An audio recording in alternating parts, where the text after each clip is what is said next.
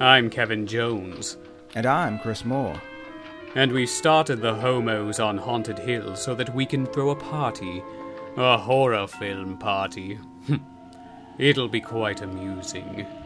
There'll be madmen and chainsaws and ghosts and perhaps even a few murders. You're all invited.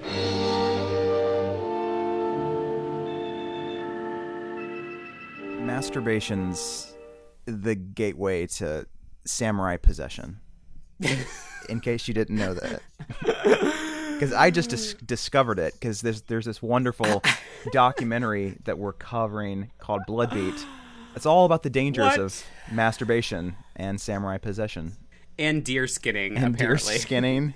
And a lot of, like, rainbow-colored caftans. I like that. I'm into it. I support it. And this movie's a bucket of crazy. I don't even know where to start with this one. There is a lot here. Full disclosure to listeners, I have not seen this before. I had not seen this before this. This was Chris' recommendation. I went in with some trepidation just based on what I'd read about this film, on Google and everything else. It was a little more straightforward than actually what I expected it to be. There is actually a little bit of a plot here. There are definitely some dropped plot threads that are just kind of introduced and then you never find out anything about, but it's fascinating. I like the characters, actually, even though you don't learn too much. You learn at least a little bit about each one of them, which is saying something. That's more than certain movies that we've talked about. AKA The Craft Legacy. AKA The Craft Legacy. Minneapolis, St. Paul. What else is new in the world today? Freaky just came out. You saw that, didn't you? I did see it. Yeah, it's really cute. I enjoyed it. So I say check it out. It's if you like the Happy Death Day movies or the Final Girls, I think you'll enjoy it. It's a very fun, bouncy, good time. Yeah, I really like Christopher Landon. Yeah, I do too. And it's rated R, right? They committed more to that. There is some hardcore gore in this. Cool. There's one scene involving a shop class buzz saw that is pretty grotesque, and it made me laugh because it was just so ridiculous. And y'all will know what I'm talking about once you see it. It's pretty fun. Nice. Otherwise, the world is just turning. Yeah, we're 2021 is in sight, but we'll see. The world goes round and round and round. And round and round and around and around. Oh, and that was our musical break. It's our Candor Neb musical review. Thank you for coming. Purchase your ticket at eventbrite.com for a full concert. Come on, babe. Why don't you buy those tickets? Coming to a theater near you. Oh, theaters. Oh, remember that. That's big news. Warner Brothers decided to release their entire 2021 calendar to HBO Max. So we're not going to see Warner Brothers I got thoughts flicks. About this. Yeah? I don't know what to think about this. I don't either. I really don't. It seems like a logical move for 2021, but what I think people are worried about is 2022 and beyond. Yeah. Like, if this becomes really successful, there's no reason they wouldn't, continue this model unless the studios just, like, totally... the theaters somehow just totally boycott them or something, I don't know. It just seems like a brave new world we're entering where... I don't think theaters are ever going to fully go away, but I think the indie theaters are pretty much dead in the water at this point. And I hate to say that, but like it seems like it's just going to be one of those things where the corporate ones survive, and maybe a couple like the really well-known indie ones that can find a niche. But I don't know. It's tricky. A part of me hopes that maybe it'll be kind of like Hollywood was in the late 60s and early 70s, where the studio system kind of imploded and they just couldn't really put out the same stuff anymore. Like, big musicals weren't really profitable and they didn't know what to do, so they had to turn to like the indie folks. And that's why the 70s was a brave new world as well, because you had these sort of unknown whippersnappers who were putting out all of the movies, and the world of film kind of changed and it became more indie dominated, and that's why we had so many great, smart, thoughtful films then. And if something like that were to happen, I wouldn't be mad, because I'm getting kind of sick of all the superhero stuff. You know, I don't want that so much anymore. So Yeah, that's true. It seems to be kind of comes and goes a little bit with where you get a rise of the indie movement, because the same thing kind of happened in the 90s. Yeah. But then the studios kind of realized, oh, let's just buy up all these indie movies and like put them out ourselves, basically. Miramax, but at least Miramax. At least we were still getting them, so that's something. Exactly. That's the thing. Like the theaters were already not really producing great art even before all this. It was just like you said. It was just a lot. Like the top 10 movies of last year. Go look at it, folks. It's literally like all Disney sequels and superhero movies. It's like fucking depressing. Like, it's like, and it's all Disney. Disney owns everything. It's insane. I think they did like 8 of the top 10 grossing films of last year. Yeah. So you're right. Maybe something interesting will be coming. I know Netflix has occasionally been like, maybe we'll open a movie theater, which I don't know if they can do, but I know there was some Supreme Court case about that back in the day, about like studios being able to make their own movie theaters. We'll see. So let's segue to our topic of the week here. Topic of the week. Topic of the week. Spin that wheel, Kevin. Yeah. Ooh. Well, I have to get the wheel ready. Get your wheel ready, Kevin. Oh, yeah. Spinning that wheel. Barbecue sauce. I'm at the wheel. Okay. Let me blow off all those cobwebs. Oh. All right, here we go. Achoo.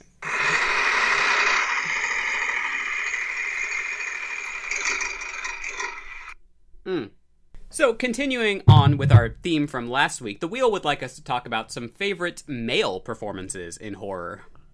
They do not exist. Are there any? I'm just kidding. No, there are many. I actually did. I've been thinking about it. You know, it's just been in the ether, and you know, I mean, of course, you'd have to start with like Anthony Perkins and all the Psycho films and Crimes of Passion, Edge of Sanity, all those great little movies. Psycho 3, of course. Oh yeah, one of my favorites. All the Psychos, yes. I love the Psychos. Yeah, I love me a Psycho. In real life and in movies.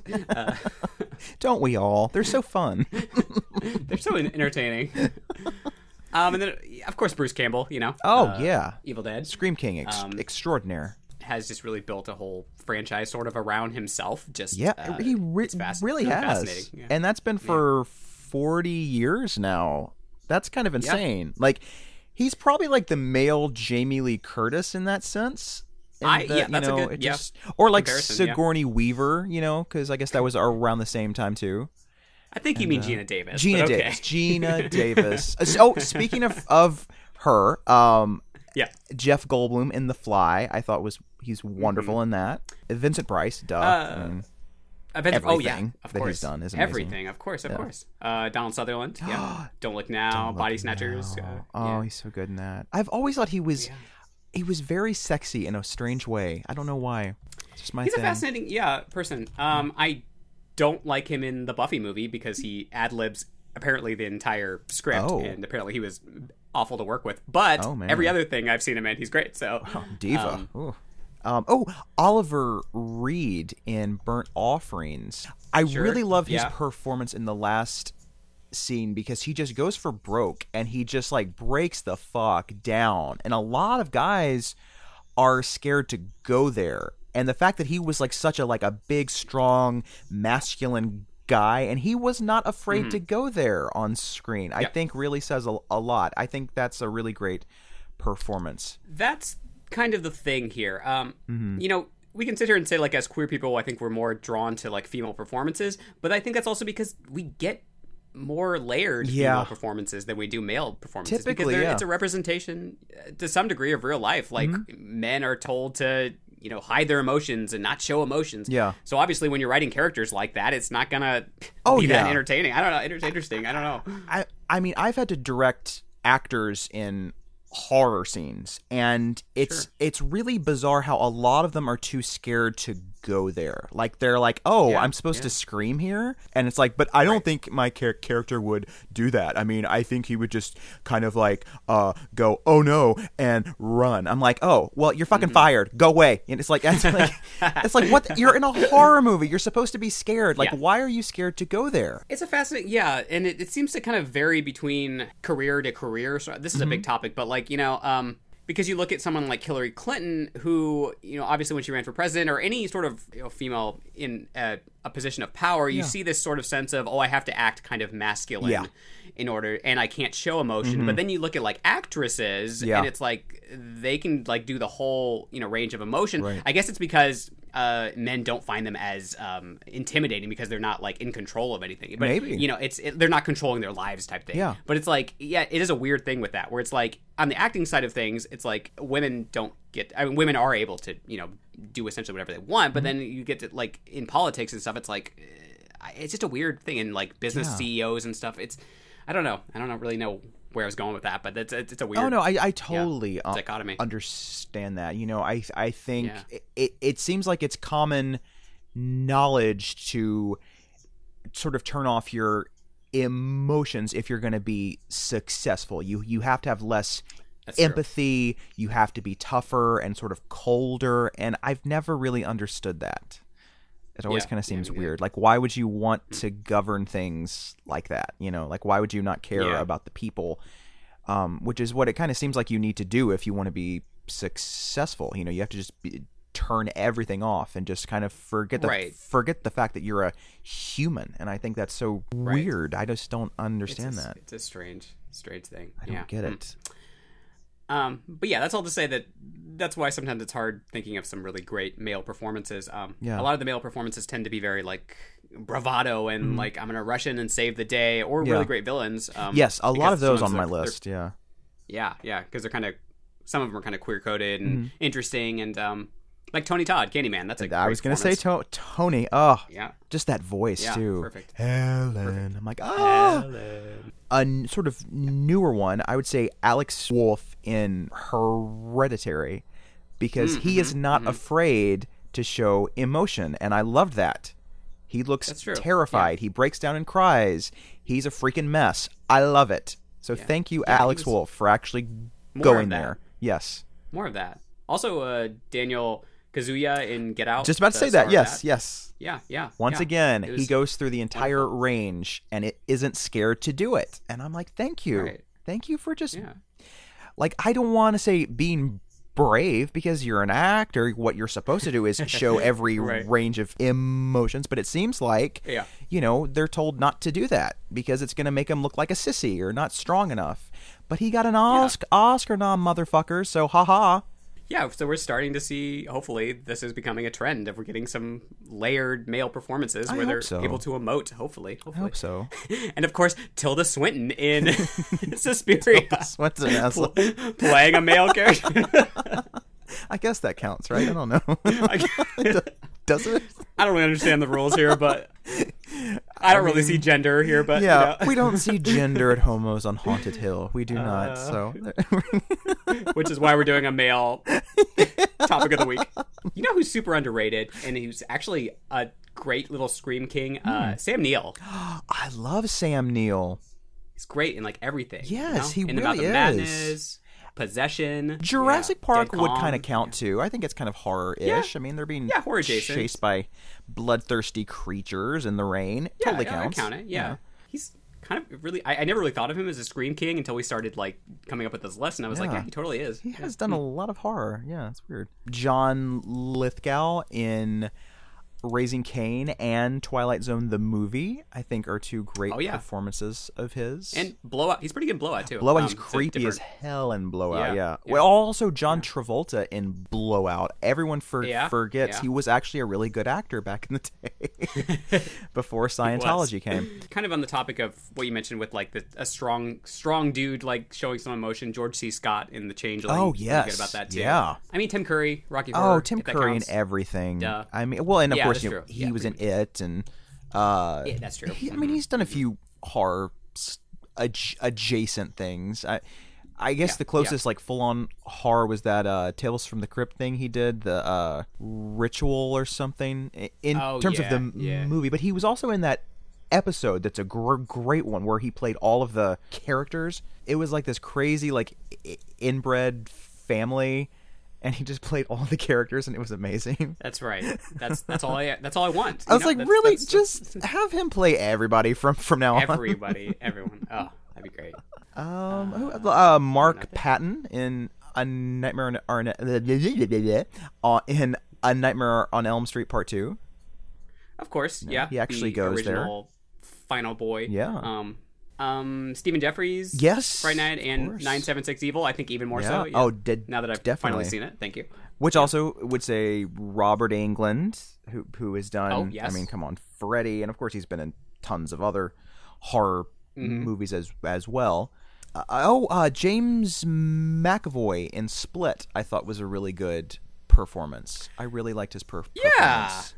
The movie's all right, but I mean, right. I thought he was great. I'm sure it's one of those movies where, you kind of have to put aside some of the quote unquote realistic depictions of of course, that. But Billy Zane, Demon Knight. Billy Zane, it's a great performance. What a snack. Dennis Christopher in Fade to Black, which is coming to Blu-ray soon, and I am excited to finally see that looking halfway decent. So. Yeah, I haven't watched it in high definition, so I haven't either. It's been a long time since I've seen it. Bruce Willis, The Sixth Sense. Oh, that's a good true. performance. And Color of Night, which I hope we get to talk about one day because it's so campy and ridiculous. Have I seen Color of Night? I don't think I've seen Color of Night. You would know if you'd seen it. Trust me. Okay. It is fucking crazy. Which also reminds me, Brad Dourif, who's in that. And has also been in so many great movies, and always gives 1,000% in everything that he does. I love him to death. Yeah, we talked about him in Halloween 2, Zombies Halloween 2. He gave actually a really good performance in that. He really did. I mean, Tom Atkins and everything. My daddy, Tom Atkins. Michael Ironside. I love him in everything. And he's really good in Visiting Hours, where he plays a crazy guy. And Hello, Mary Lou, Prom Night 2. Yes, he's great in that, yeah. Donald Pleasance, we have to give a of course. tip of the hat to. I would also give a shout out to David Hemmings in Deep Red. I thought he was great in that. Yeah. Mm-hmm. Very totally likable and fun, and had great chemistry with our girl Daria. Daria. R.I.P. I'm still not over it. I'm just not. I'm not either. It's never gonna happen. I'm so sad. I know. I mean, if you go way back to like the Universal monsters, there's of course all the classic actors there. Bela Lugosi and Dwight Fry is actually great as Renfield in that. Actually, I just rewatched that the other day. And Claude Rains as the Invisible Man, fucking great. That's actually become like my favorite of those movies because he's just like. Love Claude Rains in the Phantom of the Opera. I used to love that version so much as a kid. That was one of my favorites. I think to some degree it was easier to come up with this list than it actually was for the women because there were so many for the women that like we could have literally gone on all day. And we still have a lot for the men, but like I feel like we're starting to like slowly narrow it down. Whereas the women, we literally could have gone on all day. Yeah, absolutely. Yeah, that's a good list of dudes there. I mean, there's plenty of other ones. I like Elijah Wood in The Faculty. Little shout out there. Elijah Wood is kind of like a little Scream king. Yeah, Maniac. Even though it's first person most of the movie, but he's great in it. This movie has some first person shots too. Yes, like that. A lot of people are stalked by an infrared camera in this movie. A lot of that. It's true. Grab your night goggles, folks. We're going hunting in the woods. Which is a good segue, right? As we move over to our film here. Anthony Hopkins, duh. Anthony Hopkins, just throwing it out there. So nobody comes at us. I thought you were going to say that this person? Because you said Jodie last week, and I was like, well, clearly he's going to say that, so I'm not going to even put it on the list. Well, I made a point of last week being like everybody talks about Anthony, and but still, he is great in it. Everyone talks about him except Kevin. Yeah, except for me. I'm not going to do it. I'm too cool to bring up. You're this too elitist, you snob. It's not even horror. It's a psychological thriller, okay? It's a really important film. It won an Oscar. Whatever.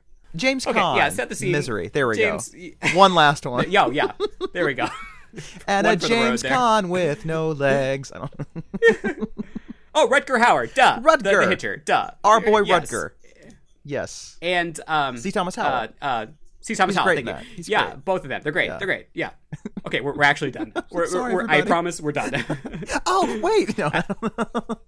Wait, there's more. As always, yeah, feel free to let us know others, but as always, this is not like It's not supposed to definitive. be comprehensive, Okay, no, folks. it's Yeah, we're just saying some of our favorites. So Yeah. I love when people are like, "How could you not bring up this person?" I'm like, maybe it's not one of our favorites, But on the other hand, we do like to hear from people, so feel do. free to let us know some Yeah. of your favorites. Yeah. Just don't get sassy with us. Just don't get sassy Don't you about it. sass us. Don't you sass us. We're sassy enough for like 5 gays. We don't need more sass here.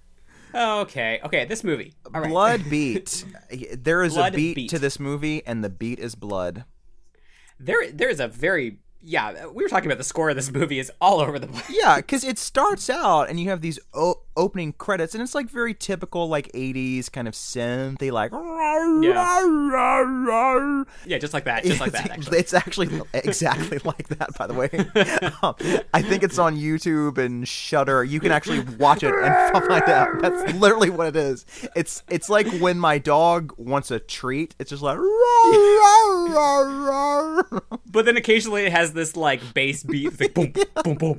I'm like, boom, oh, boom. are we going to the disco? I like it. And Apparently. you have very typical slashery opening credits, and you're like, okay, been here before, and I enjoyed it. Maybe this will be fun. And then immediately we see a guy in the woods going hunting with a bow and arrow, and he brings his dead deer that he kills back home, and he's loaded it into his truck, and his girlfriend, Kathy, who likes to wear very brightly colored caftans, which I support. So Kathy rated the back set of Joseph and the Technicolor Dreamcoat, right? It's like a because she's regional. wearing this. It's a regional production. It was the wearing bus this and fucking truck. shawl. Okay. And she wears it like the whole movie. Maybe not the very end, but like the whole movie. Because she's an artist, right? She's an artiste. So we need to know that, and that's why she wears Yes. it, because it immediately says, "I am a 6th grade art teacher," and I like it. I support it. I think Kathy it's nice. and her accent in this is out of this world. She seems a little stoned. I'm just gonna say it. She seems like she's on something for most of the movie, and There's something very strange going on here. I don't Paul. yeah, Paul, she's a or little Sarah. she's a little wispy and kind of like, it's almost like a sort of a down home Shelley Duvall quality of sorts, kind of dreamy and wistful. Also kind of a Shelley Long-esque Shelley Long, approach there. sure. All the Shelleys. It just seems like a Shelley. All the Shelleys. Shelley Fabrez, she's in there too, I guess.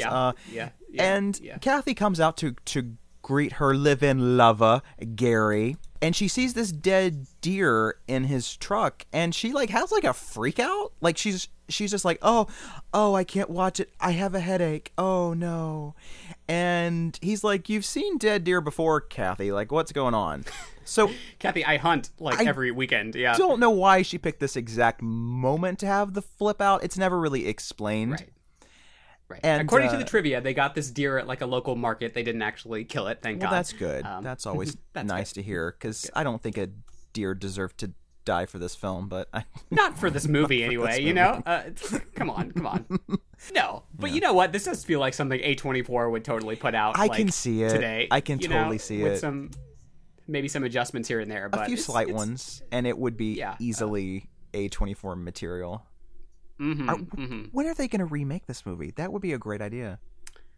I might be into it. Remake the Blood Because Beat. I like, if you kind of just take away all the bizarre shit that we're going to get into, it's kind of just this family drama. Yeah. And I'm really into that, you I know, am about this too. guy. He brings his girlfriend home and like everything just goes to hell as a result. And it brings Yeah. up a lot of this shit with like what happened to their father and some drama with the stepmom or drama with the stepfather and their mom, and how she's gonna leave him. It seems like at some point. Right. There's just everybody has their own little like beat in this, and that's why I was fascinated with it. Like I was just not what I was expecting, and I enjoyed it more than not. So yeah. Would you say they had a blood beat?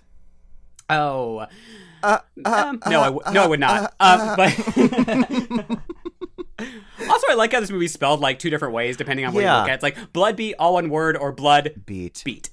I don't know which one is better. I don't know which one's correct, but yeah. But yeah, so it's Christmas, and because they have some Christmas lights strung up. That's pretty much the only way you can. Christmas really tell. is where like all the family stuff comes to the forefront, right? Thanksgiving really and Christmas. Just like when we were talking about Blood Rage and Home for the Holidays. You know, shit just goes down, and boy does it in this movie. Well, because the next scene is Kathy and Gary just having a cup of coffee and stuff, and she's like, yeah, the kids are coming in, and he starts to talk about how they should probably get married, and she's like, I don't want to get married again, and you just need to get off of it, this is not going to happen, and so you're like, what's going on with them? So it does kind of start off this little curious thing where you're like, I wonder what's the deal? Like, why doesn't she want to get married? Because the kids seem to treat him like he's their father, so he must have been in their life for quite a long time. Yeah, he seems a little verbally abusive later on. Oh, He makes some comments. So maybe she just has had it, and she has her art, She doesn't need no man. She doesn't need anybody but her art and her caftans. That's all she needs. She has these, like, Rorschach drawing artwork, right? Pieces that she does. And I'm like, what? She's an artist, okay, Kevin? Don't you try to critique her art. Okay. It goes but beyond also a medium, critique. and yeah, okay. This is when it gets weird. So, yeah, it's like Kathy has this gift, but I don't really know what it's for, because it's like she's sort of psychic or has ESP, but also can produce these weird globes of light from her hands. I don't know what her actual skill is, but it's something of the supernatural variant. Yeah, she's on the spectrum, right? Yes, the supernatural spectrum. If you will. And, we're not going to label her. We won't label her, but she's maybe she's a witch, but we're not going to label her. I don't know. We should have done this during Witch Month. Damn it. We should have. Yeah. And so her kids come home, and her kids are Ted and Dolly, and Ted has brought home his girlfriend named Sarah, and the minute Kathy meets Sarah, they have this weird, intense stare down, and you're like, "What the fuck is going on?" It's almost kind of sexual. Like, are they gonna fuck? Like, I'm like, yeah, that's the movie I want to see. The guy brings home his girlfriend and then fucks the mom. God. That's what I want to see. Did they meet at the lesbian bar? And they're like, I remember you.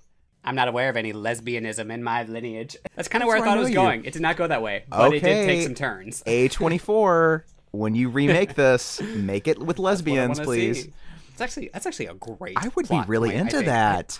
Because you never see that. Well, because then the whole film could be about the mom's repressed lesbianism, and that's what the samurai that we'll talk about soon really represents. Oh, because this fucking samurai! It clearly already represents repressed sexuality in some ways. So it's a logical next step to bring it into the 21st century, I think. Add some lesbian into it. I mean, it's all I want. I mean, come on. We could have some samurai scissoring. Ooh, fun. Fun for the whole family. Now available on iTunes. Samurai seasoning. Have some samurai scissoring with your samurai seasonings. 'Tis the season. For samurai scissoring. For the holidays, you can't beat samurai scissoring. Oh, what fun! Oh, I really want this to be a thing. And so, after this intense stare down, it just immediately Kathy's like, I feel like there's something wrong with her, and I just kind of knew that she was going to come, even though you never told me, Ted. And he's like, that is kind of weird that you just knew that she was going to be here. Yeah, but the son apparently is aware that she has these psychic visions because later on she's like, oh, I'm never wrong about this. So it's like he's grown up with this his entire life. So he's like, okay, mom, whatever, Exactly. It's just I don't know. strange. And then they go into Ted's bedroom, I guess, and Sarah and Ted, and they start to like make out, and Sarah's like, no, we need to stop because I feel like your mom is like in here, like she's like in my head and stuff, which is weird. Which she is. Like, to be fair, she is. Yeah, I mean, Sarah's not wrong. I mean, and right. And Ted's just like, it's okay, she does that to everyone, and she's like, no, let's stop, please. This is really uncomfortable. This is a little weird. And then they go ride some horses, right? There's some horseback riding and some hunting. Horseback riding. And while they're hunting, which Sarah's not into, she's disturbed by it, and she runs away. And when she runs away, she trips and falls over a guy who's been like slashed to death, which is never really explained how he got that way. And so they're like, oh, it must have been a hunting accident. So they call the cops and stuff, and they come in and take him away. Yeah, that's true, because the reveal at the end when we find out, what's going on doesn't really add up with this. No. Why did they even need that, There's some nice, like, a little bit of tension there, at least, like, in that, like, running through the woods scene and when she finds him, and the score's kind of thumpy and interesting. There's a scene like this later on that we'll get to, too, at the campsite that, like, why? What the fuck is that scene about? It just totally distracts. It's like... It feels like a reshoot. Like, we need an extra death scene, so we're just going to put these random guys there. It's like someone watched the movie and was like, you made this kind of art house film, and we need it to be more of a horror film. Yeah. And it's like, okay, well, I guess I'll add a couple, like, scenes here to make up for that. Exactly. It just doesn't make any sense. It's bizarre. And it's bizarre. So they go back home, and Sarah's acting kind of weird, because that seems like that's the only thing she can do. And yeah, and it should be noted too, every time they're in the house, you get this like bizarre classical music just starts playing, and it's like only when they're inside the house. And it's really mixed, like super loud, so you can never really hear what people are saying. That becomes a really fun game, because you're like, oh, I'm sure what they're saying is interesting. It would be great if I could hear it. I think I read that this director did like almost everything himself, even like some of the stunts and stuff. Fabrice Ange Zafiratos, something like that. But yeah, he did the scoring, I guess, and like everything himself. So good for him. Yay. But sometimes it's good to ask for a little bit of help. They're back home, and it's like, I think their uncle or something is killed in the meantime by, I guess, like astral projection. I'm not sure how maybe it works. That's how the dude earlier got killed too. Yeah, maybe there's some astral projecting going on here. And of course, while that's happening, she's having this giant orgasm in bed, right? That's because she's not really feeling great, and so she goes up to the room and just starts like fingering herself, like violently. I mean, she's like rocking on the bed like she's possessed, because she's discovered in this chest in the room this samurai outfit and sword, and she's like playing with it and stuff, and she like eventually passes out, and they come in and they're like, what's wrong? And she's like, I found this costume in this chest, and they're like, we don't have a chest in here. What are you talking about? But, I mean, eventually, like, it is proven to be real, so I don't know what that's about. I mean, it had to have been there at some point. I don't understand. Yes, somehow this chest got in their house, and somehow it connects, as we find out, to World War II later on. But we don't really know much beyond that. I guess we'll get to it. Yeah. But the kills in this are kind of non-existent. Like you kind of see the aftermath of it. Like when the uncle, you don't want to see the uncle get killed. No. You just see him like suddenly just laying there with a slit throat. Right. And later on, then we get later on to the neighbors. Right. Get killed. Yeah. Pretty much. Pretty soon after this, there's another kind of astral projection murder spree where the samurai terrorizes this couple who just like, they're kind of a hoot. It's like the worst couple ever. Like, they just don't really seem to like each other, but they have a great dog. The dog is so fucking cute. The dog is adorable. Chucky, I believe his name. Yes, it's so awesome. And they don't hurt the dog. Survives, I assume, yes, I'm so glad they did not kill the damn dog. And this couple is just like this old kind of bickering couple, and like she brings these like snacks to the bedroom, and he's like, what about my orange juice, woman? And she's like, oh, I gotta go do everything for you asshole. Yeah, and they're like a Fred and Ethel Mertz kind of set up here. It's so true. And so she goes to the kitchen to make this orange juice. And yes, I said make it because it's like fucking Tang. It's not even real orange juice. It's like a mix that she's trying to mix together. Oh, Tang. Remember Tang? I remember Tang. Only the good astronauts drink that. And she mixes this drink, and then she starts to feel like there's someone in the room, and she turns around, and it's the samurai. And she doesn't scream. She just kind of goes, ah, and gets stabbed in the stomach in her blue house coat. Even that one, it's like you see him pulling the sword out of her, but you don't actually see the sword going in. So it's just interesting artistic choices. It's very, very strange. And then, the samurai comes into the bedroom and chases the guy out, and he just makes a run for it and jumps out of the window. Yeah, and this is all like through the killer's perspective. Yeah, it's a lot of times. Very anyway. kind of like Evil Dead-ish, It's kind of like that's true. Yeah. And he runs into a barn, and then he finds a car, and the car has the keys in it. Was that a thing? Because I've seen this a lot, where people in like the 70s and 80s are in a car, they open the glove compartment and just get the keys. So they have left their damn car unlocked this entire time, so anyone can just walk in, open the glove compartment, and take the keys and steal the car. I'm like, this is not practical. What is wrong with questions. y'all? Did y'all have pockets back then? What's going on? Right, people in Wisconsin. I don't know. Is this a Wisconsin thing? Maybe because they're at like a farm, and they're just like, who's gonna steal our creepy van? I don't know. Right. Who knows? The Jeepers Creepers mobile exactly, that you have parked outside. It's weird. Yeah, I don't know. Who knows? And then he's on the run. Eventually, he actually makes it to the home of the main characters. And he like knocks on the door, and when they go to answer it, Gary and Ted, they discover his corpse because he's been shot with a bow and arrow by the samurai. Yeah. And they're like, oh, no, what is this? And then all of a sudden, shit just starts, like, flying off the shelves, and, like, lights start to flicker, and it's, like, poltergeist activity.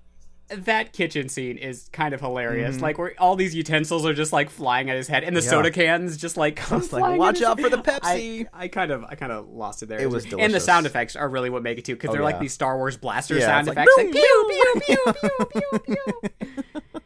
Yeah, there's definitely like some poltergeist action going on here, and nobody has any fucking idea what the hell's going on, except for the mom. Yeah, who seems to know what's going on, but she never really lets us know as the audience. Kind of in her zone now, because she stands up and she's like shaking her jazz hands and conjuring these weird like balls of light. Is this like the prequel to Poltergeist? This Tangina's like story? Is this how she got to be where she is? I don't know. Well, I have always thought we needed a prequel to Poltergeist about Tangina. That would be delightful. Yeah. And I call her Tangina. Tangina? That sounds like a disease of the vagina. I don't know. Oh, I'm aware. Or maybe Tan Mom's vagina? I don't know. Tanginia. Is she still a thing? Tan Mom? I don't know. I don't know. She should be in this movie. I think for the remake, she's going to play Kathy. I think we have a star. Oh, the A24 remake. It's all coming together now. We have a big name star. Remember Tan Mom? She's back. Ted and Dolly run up to save Sarah because they're like, oh, well, I wonder if this is happening up there, but they're blocked by this like wall of blue optical light, and they can't go in. There's all this like strobe light effects in this. It reminds me of Hausu. There's just a lot of like bright and flashing lights all the time, and it gives us like kind of like comic book almost feel to it. It's an interesting choice given that obviously CGI wasn't really a thing, so they tried something, and it's fascinating, and I like sort of the mix of that with all the Christmas lights and everything, and It's something. It's definitely something you don't forget. And eventually, I guess, Kathy finds some way to sort of make the spirit go away. I don't know. And they're all right for a bit. And then Ted goes in to Sarah's room, and they end up having sex. And while they're having sex, we get the scene that we were talking about where the random guys in the woods are killed by the astral projection, and it's like intercut with her climaxing. So it's like, is there some sexual component to this? Like she's finding her own sexuality and it's leading to murder? I don't know. Like, what are you trying to say? I don't understand. What is this? Also good for her for having like 10 orgasms in this movie. She's just like constantly like I'm like, I wish I could have that many. Shit. Right? Good for her. God, she just knows what she's doing. Like you said, it definitely feels like there's something there with the...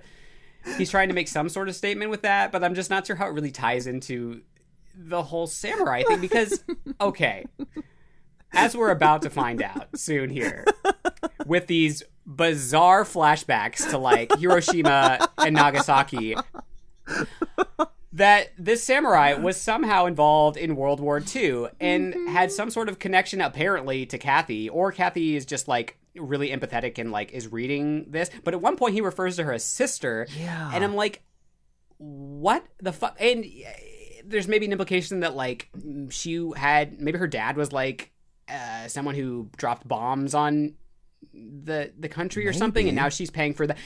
There's so many options, and I just...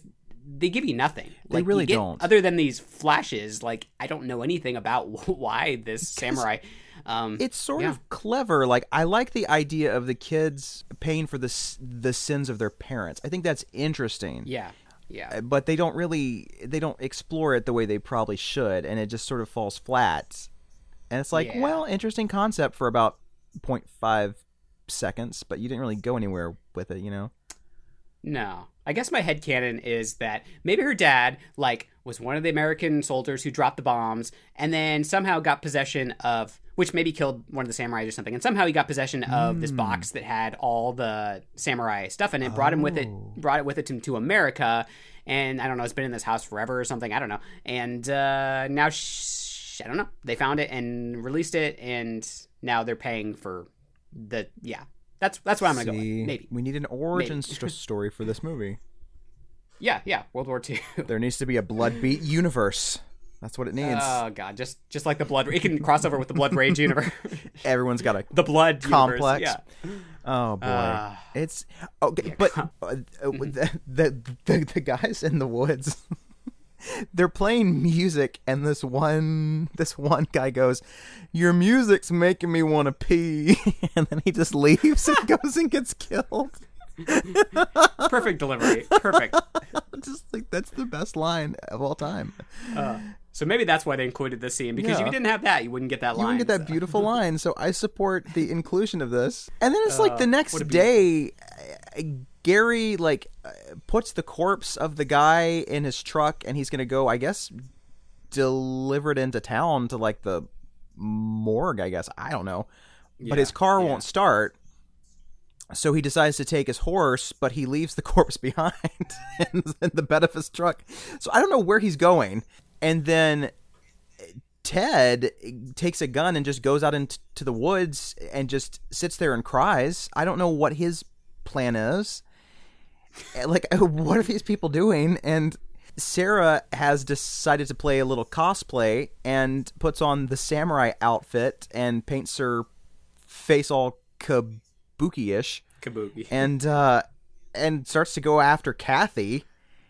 And then there's like a big showdown in the kitchen, and at some point Dolly runs into the woods to get Ted and encounters the spirit. And oh shit, no, this all happened before. This is a confusing film, y'all. I'm sorry. Because at some point, Ted, Dolly, and Gary are in the woods, and they trap the killer, and they get an axe, and they stab him. But then when they stab him, it's just air, and the costume just, like, falls to the ground. And it's like there was never anyone in the costume. And they're like, what? You got more detailed with this than I expected. I know. It's weird. It's really weird. And so that's right. They bring the costume home, and that's when Sarah decides to put it on. Yeah. And there's a big showdown, and she kills Kathy. Scored to O Fortuna, right? It's the most over-dramatic shit I've ever seen in my life. Oh my God. It's like the trailer for ridiculous. A Christopher Nolan film. It's just like, oh, la, la, la. I'm like, does this really need that? Is it that important? Not for this kind of movie. And that's when we get the flashbacks with stock the World War footage II. of World War II, and it's like never explained. Never. But you get it. Yeah. Never. And so Sarah kills, or Sarah Kabuki Man. I don't know who's who now. And then Gary tries to stop the person, and he's stabbed too, and he dies. Yeah. And so now it's just Ted and Dolly, and they have to link hands and channel their own psychic energy to stop the killer and make them explode into the ether. I don't know, but it works. It all comes together for the Ted and Dolly, and good for them. Kathy's in this very painting explodes, and I don't like the house, like all the windows in the house like start to glow, and it's very odd but kind of cool. Yeah. I think you're right. There is something there with like paying for the sins of the parents, because the parents are the ones who end up getting killed in the end too. Yeah. And then the kids, who are the least interesting characters, but whatever, they survive. Dolly's character beat is that she like dropped out of school or something right? Like that. And she wears a lot of leg warmers. She does. It's weird that this takes place in December in Wisconsin, and she walks outside into the woods with like a t-shirt on, some short shorts, and some leg warmers. I'm like, is that going to keep you protected? Yeah, I don't think so. I worry about you I don't think so. Cold and flu season. Dolly, I don't like that. Yeah, come on, Dolly. Come on. Dolly. Hello, Dolly. Yeah. Hello, Dolly. This is Wisconsin, Dolly. It's weird, because then, like, when they find Kathy, it's like her face, it looks like someone blew a fire extinguisher on her face. Like, there's like all these, it's like this like white crusty crap. And I'm like, why does she look like that, but Gary doesn't? I don't. Like, did they take all the psychic power out of her, and that's why she looks like that? And then it like went to her kids. What's that about? Maybe it just The whole last scene is it just. Yeah, I need some like a how-to guide. I need Cliff's Notes, please. Yeah, this would be great for that. It's shot all like kind of a Power Rangers episode almost, with like Super Sentai Japanese. Maybe that was intentional. Actually, come to think of it, now knowing that the Samurai Warrior in this, because these effects do remind me a lot of Hausu, which for anyone who doesn't know is a Japanese horror film from the late 70s. So maybe that's kind of what he was trying to tap into a little bit with some of these effects. It's possible. Layers. Yes. Yeah, just a little like background info would have been helpful at the end here. Because then, like, after they defeat the samurai monster thing, they just walk outside, and Ted puts the beautiful caftan of their mom on Dolly, and they just walk off. Where are they going? I don't know, but they're together, and that's what Christmas is all about. Just don't bring your significant other home, because shit's gonna go down. It's gonna start some crazy World War II drama, and it's not gonna be good. And it's interesting that the suit like chose her specifically, like to appear to, apparently, and it's like kind of Hellraiser with the box, and you open it, and this movie does have a little bit of like a Hellraiser vibe in that way, with the dysfunctional family. Except the box is her vagina. the literal box in this case, Sarah's box. You don't want to go in there. That's what it should be called. Sarah's box. Yeah, that's what the remake will be called. Yeah, it's like a couple different movies, because she's like working through some repressed sexuality shit, because she does eventually have sex with her boyfriend. Boy, does she. Ted. Yeah. And boy, does she. And the mom is working through like some stuff with her ex-husband, and maybe with her family and lineage in Japan. I don't know. Gary might be a little bit he might be a little bit gay, and here's why. Because there's a scene right after they have their big fight where he's like, you don't pay me enough attention, and I'm just gonna leave, and you love your art more than me. And I noticed that he has a red hanky in his back pocket, and I thought, isn't that code for something on the gay scene back in the day? The gay agenda. Yeah. And I'm like, so maybe he's going to leave and go out, because at some point he does leave, and like, they're like, where did he go? And they're like, I don't know. Maybe he's at the grocery store. And I'm like, he's probably cruising like an adult bookshop with his red hanky, like hey, I'm into whatever. What does the red stand for? I don't know, because there's all those colors. I don't think they even use that anymore, do they? Or I don't maybe remember somewhere. either. I don't know. Somewhere In your big sin cities. I don't know. He also has that weird bit of dialogue where he's like, "What do you think I am anyway? Some kind of piece of plastic that you can just push around and then dispose of when you're finished?" I'm like, who does that with plastic? Do you just push it around? And then, Gary, I don't know. do you ever feel like a plastic bag, just drifting through the wind, wanting to start again? I don't know. It's the most beautiful thing in the world, the plastic bag. There's so much beauty in the world. So much beauty in the world. I'm like, I think you're just high, Ricky Fitz. I don't think that... Because, that's a thought you would have when you're high. Like, man, look at that street lamp. It's so orange. It's like a pumpkin. And pumpkins are part of the earth, which means the color orange is a part of earth. Can I videotape you just existing? That's all I want. I just want you to just sit there and do nothing. This is not Sex, Lies, and Videotape. I just want you to sit there and do nothing. Oh, American Beauty. That movie. It's lovely. Yeah. It's no Bloodbeat, but it's It's no Bloodbeat.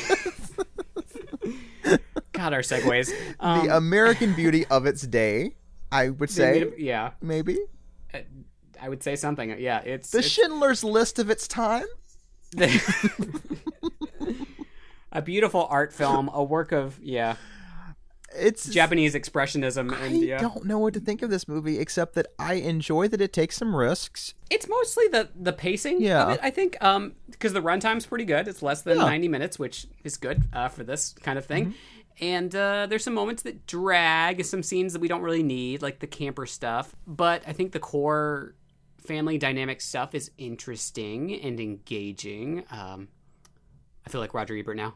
Well, the we're going into our Siskel and Ebert section of the episode. It's my dog of the week. Well, I thought Well, I didn't like that the kids were in danger, but I did like that the mother's plight to come to terms with her past was interesting. She's a strong actress. I like her. I think she's going to go a long way, and I think she'll be remembered this time around Oscar season. Yeah, I think it's one of those. It's going to be really fantastic. But it was just too gory for me. I think if they just dropped all the slasher stuff, I mean, it's disgusting. Why do these people hate women so much, especially elderly women? This woman is just making orange juice, Tang, for her husband, and she has to come in and be brutally murdered in her housecoat. I mean, disgusting, sick people.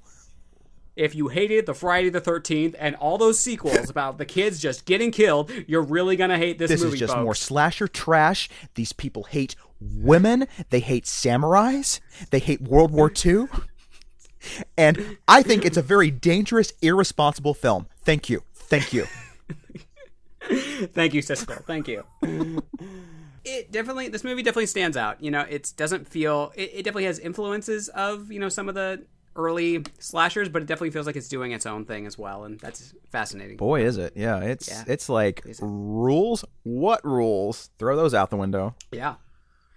Plus, it's a Christmas movie, so that's why we did it, right? It's a nice seasonal film. People are always looking for more Christmas horror, so here's one for you. The reason for the season. Bloodbait. Yeah. Bloodbait. Emperor, hero. What if someone actually brought this out for family movie night on Christmas Eve? I'd do it. Why not? I would be curious to see what everyone would have to say. So how about listeners? Give this one a shot on Christmas Eve with your families if you're going to be around, just and see what happens. And then take some time to talk about the atrocities that happened during World War II. Yeah. And the bombs dropping. That's right. And I think that's what this movie is trying to do, just to raise awareness and talk about these important things that happened in history. Yeah. And this movie. I think we've said all we need to say about the wonderful Bloodbeat. Yes. It's a film that needs to be interpreted by each individual that sees it. And if you watch this, we would love to hear your interpretation. What do you think of this? Let us know. Yeah. Because I think this film sparks discussion. There is a high-definition transfer out there on Vinegar Syndrome, right? Yes. Someone told me it's on Shudder. I assume it's probably in high definition I would there hope as so, well. Then I would hope. Amazon, I think, has the standard definition, which is weird. Just but, so weird. I maybe hate they'll when they eventually do that. Like when there is clearly a high def master out there, and yet they have like a VHS copy. Like Hello Mary Lou Prom Night 2.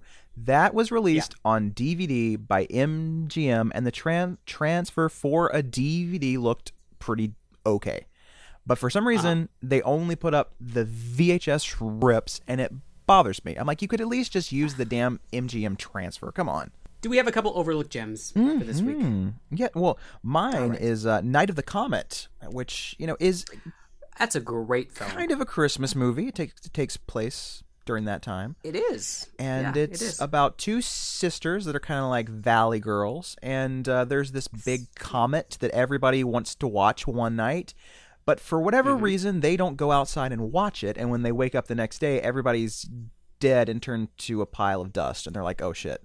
So now they're alone, or so they think, Or so they at think, the but these end of the zombie world. people Oh, yeah, are, there's like, these around, like right? weird infected zombie people that like weren't quite turned to dust, but instead have turned into these zombies, and they're out to get them. And there's like some looters and crazy scientists that want to use them for experiments and stuff, but it's really fun. There's a lot of heart, there's a lot of good laughs, and it's just a great time. I really love it. Catherine Mary Stewart, Kelly Maroney, they're great. They have a fantastic chemistry.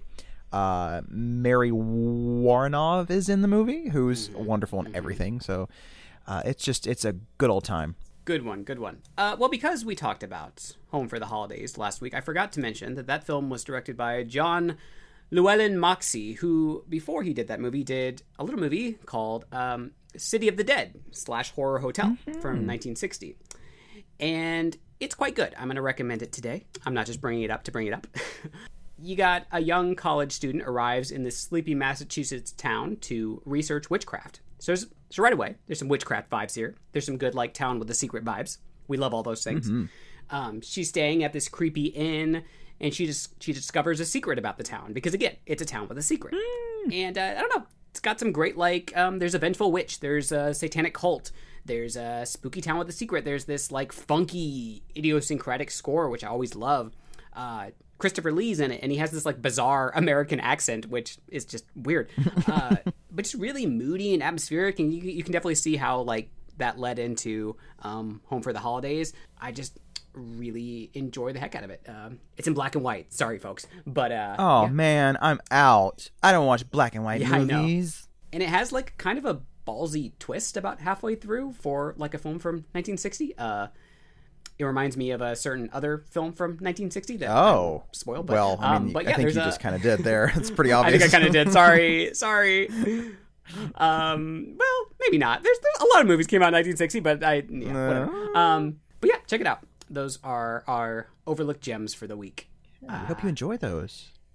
We hope you enjoyed, and we hope you enjoyed Bloodbeat, or at least didn't hate it too much, because we try to expose you to some high art like this, right? Every once in a while. Like, forgive us for trying to raise your palate a bit, okay? Right.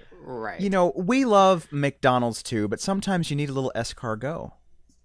I know. Apparently. I've never had it. I don't think I know it sounds you just want to go watch. It sounds gross. Yeah. I know you just want to go watch, like, Urban Legend Final Cut for the 50th time. Who but doesn't? Like, open up your open up your box here. Yeah. Your open samurai up box in the Sarah Samurai's box and let the sun shine in, if you will.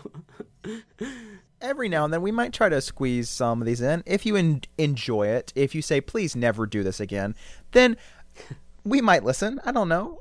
You never know. Maybe. We'll see. But also, some quick shout outs to some of our new Patreon subscribers. Yes. If you didn't know, folks, we have a Patreon account now. It is at patreon.com/homos on Haunted Hill. And we had several people get in on the action the first week here, which is awesome. A couple of these people have been following us since day one, which was way back in May or whatever it was. So thank you. First one goes out to Brian Kellogg. Thanks, Brian. You are awesome. Brian is a huge horror fan. He's got a great collection of horror attire. If you're not following him on Instagram, you should. He also has a video web series called Brigay the 13th, where they do video reviews of movies with his friend Katie. And also Cody Landman, right? He's been a big supporter of us from day one, following us on Twitter and Facebook, and like shares all of our stuff and gives us some good feedback and everything. A big horror fan as well, of course. So thanks a lot, Cody. Yeah, we'll stick with those two for today, but next time we'll, highlight a couple of other people as well. We're grateful for the people that have followed us on there, so thank you. Thank you so much. So yeah, we got at least 2 more films in our main series this month. We might have a third one. We're trying to figure out what we want to do for the last Tuesday of the month, but we'll figure that out. And the next week's film is pretty crazy too. Yes. That's it, I guess. Oh, you can follow us. Oh yeah. You know where we are at this point, right? I would hope so. We're on Facebook, HOHH Podcast, Twitter, also that. Instagram, Homos on Haunted Hill. Yeah. Letterboxd. We are not on fucking Parler, and we will never be on fucking Parler. Gross. So, Josie Grosy. No. Ew, David. No. Ew. But everywhere else, we're maybe there. Maybe there. Maybe I'm there. slightly here right now. I don't know where I am. Yeah, I'm not on LinkedIn or anything, but we're all over, I guess. I'm feeling transcendental. Am I here? Okay, well, Merry Holidays month, and we'll see you for next week. Yeah? Go masturbate to a samurai. Enjoy. Be a good American.